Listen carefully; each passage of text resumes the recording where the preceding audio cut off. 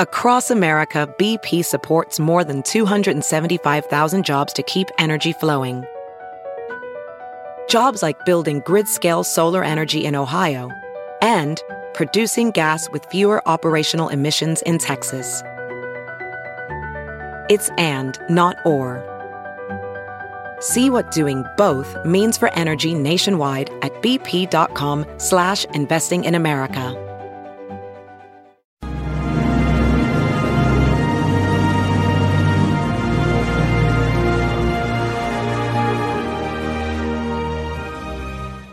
Hi, everyone. Judge Andrew Napolitano here for Judging Freedom. Today is Tuesday, February 17th, Valentine's Day in America, 2023. It's a little after 12 noon on the East Coast of the United States, a little after 7 in the evening in Kyiv, Ukraine, where Matt VanDyke, founder and director of the Sons of Liberty International, joins us now. Matt, of course, is a regular on the show. Matt, welcome back, and thanks for joining us. The last time we talked, you seem to be have maybe just a little bit of hesitation in your view that Ukraine can successfully defend itself. What's the status of things as you see them now? Has Russia gained an upper hand as Ukraine pushed them back, or are things the same as they were? Or is there some other state of affairs from when we spoke last about 7 days ago? Things are largely the same. There's more pressure on the town of Bakhmut, which has seen fighting for the past several months. There's reports today that Ukraine blew a bridge leading from Bakhmut to Konstantinivka, which is actually the city that I did a live appearance with you from when I was deployed to the front line several months ago. So that city looks like it will fall. The Russians are pushing a little bit of offensive at numerous points along the front line, but they haven't massed tanks and artillery for a major push yet. They've been sort of doing probing attacks and mostly getting repelled, except for around Bakhmut, where it really looks like the city is going to fall in a week or two, I would say. Does it appear to you that this massive force that intelligence has been saying publicly, it's not secret, is coming, this 300,000 to 500,000 troops, some conscripts, mainly National Guard, all trained, that President Putin has amassed this enormous army? Does it appear to you that they're in Russia and ready to move into Ukraine? They could still be in Russia. We haven't seen them come into Ukraine. There's not a massing of forces for a major push. It looks like they are coming, but they're coming in a slow roll rather than a mass in one giant push. So until there's reports of large formations getting ready for an offensive, we haven't seen it yet. There's speculation it could be coming on the 24th, but really, I'm not sure Russia has the logistics to really put everything that they put together into the field yet. But they're moving stuff forward for sure. What is the story with the weather and the ground conditions? For a while, we were told tanks will only operate well when the earth is frozen. So my question to you now is, it's the middle of February. It's a mild winter here in the U.S., but is the earth frozen? And then we were told the Russian offensive is going to come in the spring. Well, I would imagine in the spring, the earth is not frozen and it's muddy, and that's obviously not the conditions you want for tanks. Can you educate us on that, please? Right. Well, the peak time of the ground here is usually January and February. That would be the ideal time for an offensive. This is part of why Russia tried to launch the campaign last year in late February. They are running out of time. The ground is going to start getting mushy.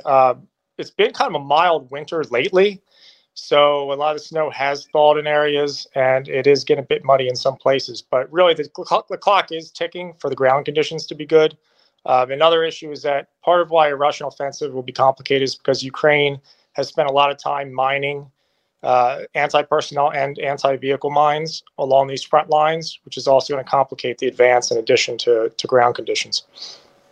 I want to run a clip from the Secretary General of NATO, Secretary Stoltenberg, and ask for your comments on it. He's discussing, it's a brief clip, maybe 15 or 17 seconds, he's discussing the inability of the NATO countries to meet the demand for ammunition that Ukraine is using. The war in Ukraine is consuming an enormous amount of ammunition and depleting Allied stockpiles. The current rate of Ukraine's ammunition expenditure is many times higher than our current rate of production. This puts our defense industries under strain. Many times higher than our current rate of production. So if Ukraine is using 1,000 rounds of a given type of ammunition every day, and NATO can only resupply that with 100 or 200 or 500, he said many times, pretty soon they're going to run out of ammunition, and NATO is going to run out of its ability to supply Ukraine. So a couple of questions. Is Ukraine getting ammunition from any sources other than NATO? Does Ukraine produce its own ammunition, or have the Russians destroyed Ukraine's ability to do so? And you can't get blood from a stone, so how can they keep using more ammunition than what's coming in? That's the first question. Ukraine has been getting some Soviet ammunition. I believe Pakistan is sending 10,000 Grad rockets, for example. Ukraine had some ammunition manufacturing capabilities, but I believe those were in the east, and they might have only been for small arms, and that's in territory that's either been destroyed or captured by Russia.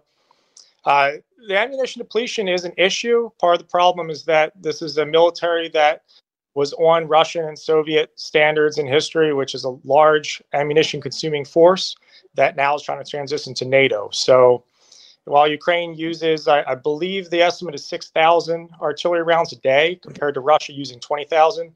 Last I heard, all of Europe's artillery shell manufacturing capacity is about 20,000 a month. So every 4 days, Ukraine might be using as much as Europe usually produces an entire month. So that's the concern. This is largely an artillery war, and Ukraine will not be able to compete in artillery ammunition unless Europe really increases production. Well, it's got to be a very serious concern. I mean, Secretary General Stoltenberg is President Zelensky's strongest, maybe after the president of Poland, strongest supporter in Europe. So he's not going to hold back, and he's not going to lie, and he's not going to exaggerate. For him to say, hey, you're using many times what we can supply you with, has to be a very serious concern for the Ukraine military, no? It's certainly a concern. I'm not sure what the solution is. It's a force that has a limited amount of training, fights wars largely the same way Russia fights wars. They'll try to transition to NATO standards and NATO standards of operating and training. But, it's a large ammunition expenditure force. And there's not a lot of ways to change that mid-war. So Europe is going to have to increase production. It's not like Ukraine's really going to be able to limit the amount of ammunition they're using. It's just how they fight war here. And it's a hard habit to break. And, they would require a lot of training on other systems and a real rethinking of how they wage war in this part of the world. Did I understand you to say that the Russians sell ammunition to the Pakistanis, and the Pakistanis have given some of that Russian ammunition to the Ukrainians? Is that what you said? Did I understand that correctly? I saw a report that Pakistan was sending 10,000 Grad rockets to Ukraine. These could have been bought by Pakistan in the 1970s.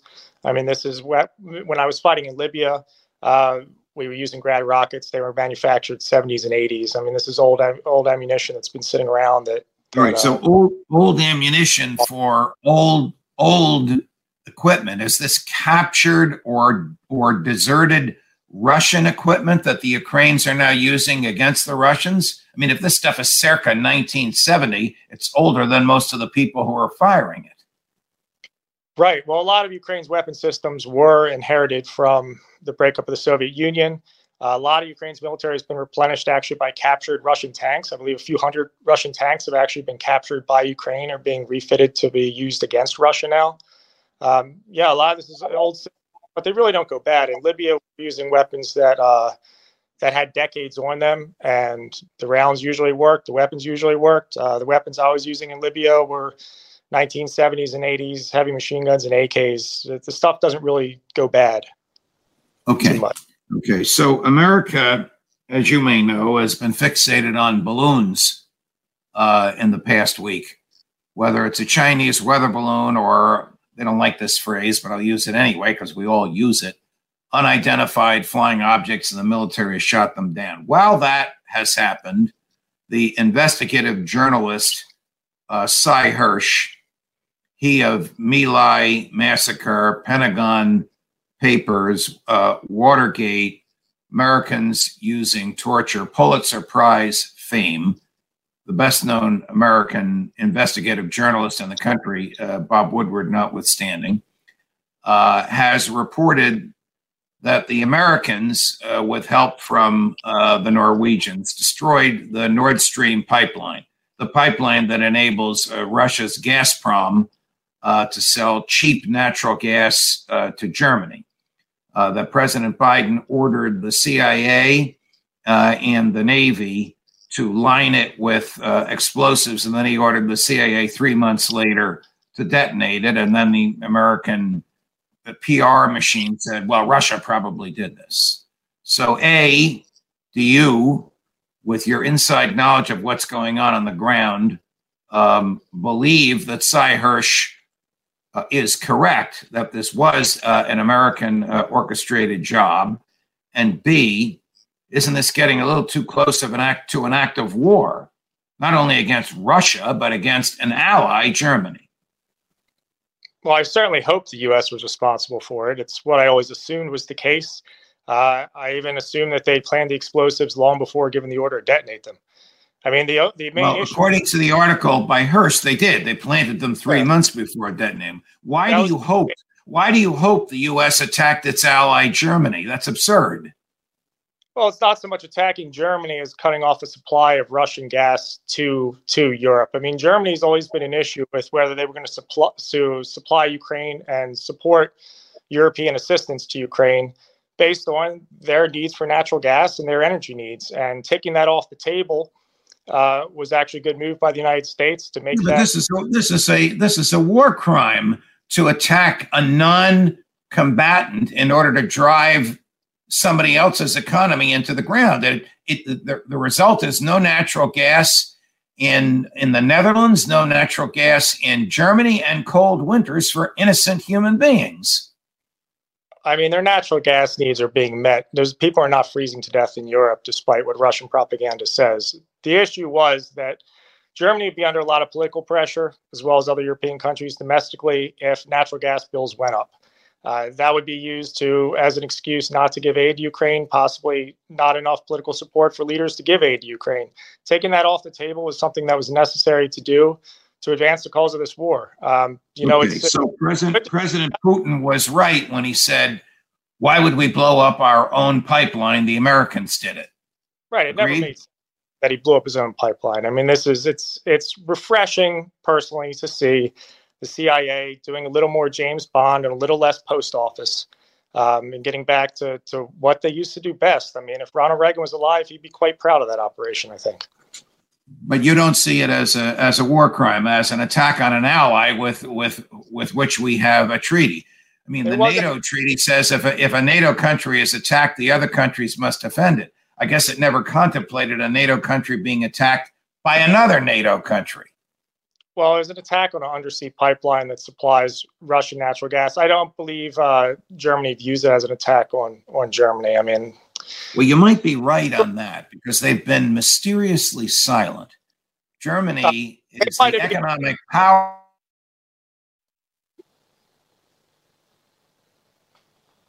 We still connected?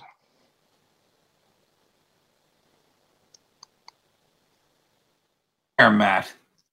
Okay, you're back. All right. Yeah. I want to run you another clip. This is from the network News Nation with my former colleague, Chris Cuomo, interviewing what he says are teenage soldiers preparing for war. So there's a little bit of Chris narrating, and then there's a little bit of Q&A with a young man, a young Ukrainian man. He appears to be about 16, 17, 18 years old. His English is quite good, but there's subtitles anyway. So take a listen, Matt, and give us your thoughts. Kids who have made a decision, 15, 16, 17, to put away their dreams and have only a single purpose of defending their country. What does it mean to you, what you're learning how to do, and then actually having to go do it? Being out on the battlefield, you know what the reality is. Have you witnessed the scariest part of our country, like Bucha, Kharkiv, Izium? So definitely I'm ready for that, but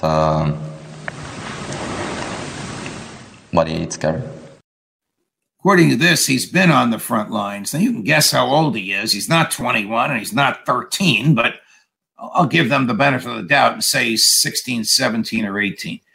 Has Ukraine felt the need to conscript, induce, entice, whatever, people that young to join its forces? No, they haven't, and it's against Ukrainian law. Ukrainian males 18 to 60 are eligible for military service. What Chris has done here is, I like Chris Cuomo, but really this is a bit of sensational journalism. You could have taken that, you could have gone to a junior ROTC camp right after 9/11 and interviewed American youth in middle school and high school who were in junior ROTC and asked them the same questions, had the exact same report. It doesn't mean they're going in the military. It doesn't mean they're going to be deployed. It really is just the same program that we have in the United States, junior ROTC, middle school and high school. This young kid said he was on the front lines and he witnessed the destruction of cities. Now, what would he be doing there? It's not a class trip. He might have witnessed it if he came from those areas. He might have witnessed it on television. It's a kid talking. He was not fighting on the front lines. Nobody's being forcibly conscripted under 18. Nobody's serving under 18. It's just not happening. Do they have, is there conscription in Ukraine for 18 and older males? There is some limited conscription. I actually know somebody who was my Uber driver who told me how he didn't want to go to war. And then a few weeks later, I saw him on a street corner and he came up to me and said that the police had called him and he had been conscripted. And then I messaged him a few months later and he was having the time of his life. So, having the time of his life in the military or out of the military? In the military. Sent me photos. He was enjoying it, which shocked me because when he was in the Uber, he told me he never thought he would be able to fight or kill anybody. And now he's, living the life. So, there's some conscription, but there's still mostly volunteers. This is a country with a population of 40 million people. You have and maybe it's from your personal observations, a radically different view of this than Americans. How could someone refer to a draftee in the Ukraine military as having the time of his life? That's this just is death and blood and gore. Believe me, it's not a summer resort. Believe me, in most cases, that is not the opinion of most conscripts. But the one conscript that I know, it gave him purpose. It gave him camaraderie. He was actually pleased that he was serving his country. So it was a big change for him from driving an Uber just a few months before to being on an armored vehicle with people having a common purpose. Anybody who served in conflict knows that feeling. That's what I'm referring to. All right. In your travels, I'm sorry. Go ahead.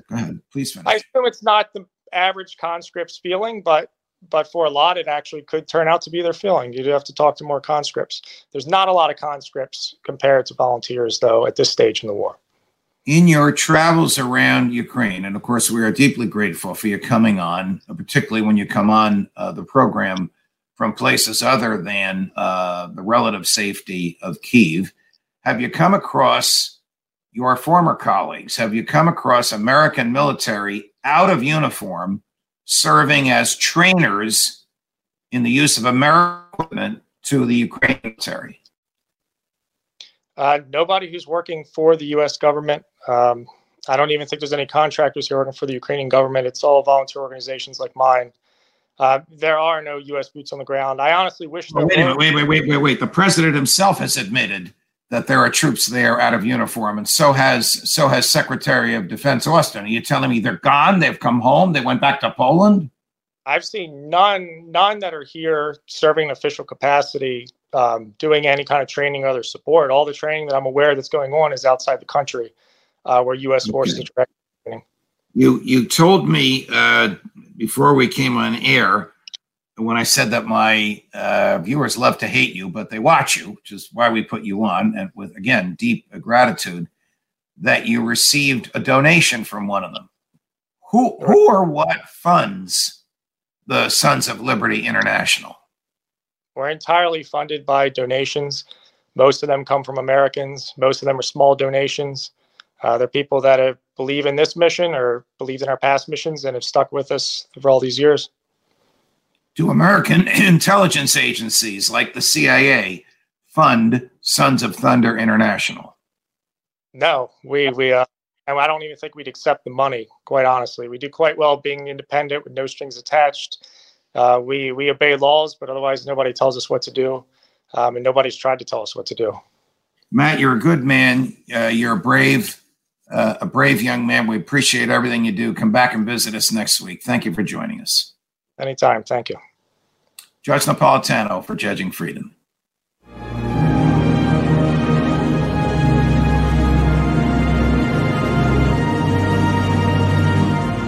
Brain fog, insomnia, moodiness, weight gain. Maybe you think they're just part of getting older, but MIDI Health understands that for women over 40, they can all connect to menopause. It's at the root of dozens of symptoms we experience, not just hot flashes. MIDI clinicians are menopause experts, offering safe, effective, FDA-approved solutions covered by insurance. 91% of MIDI patients get relief from symptoms within just 2 months. Book your virtual visit today at joinmidi.com.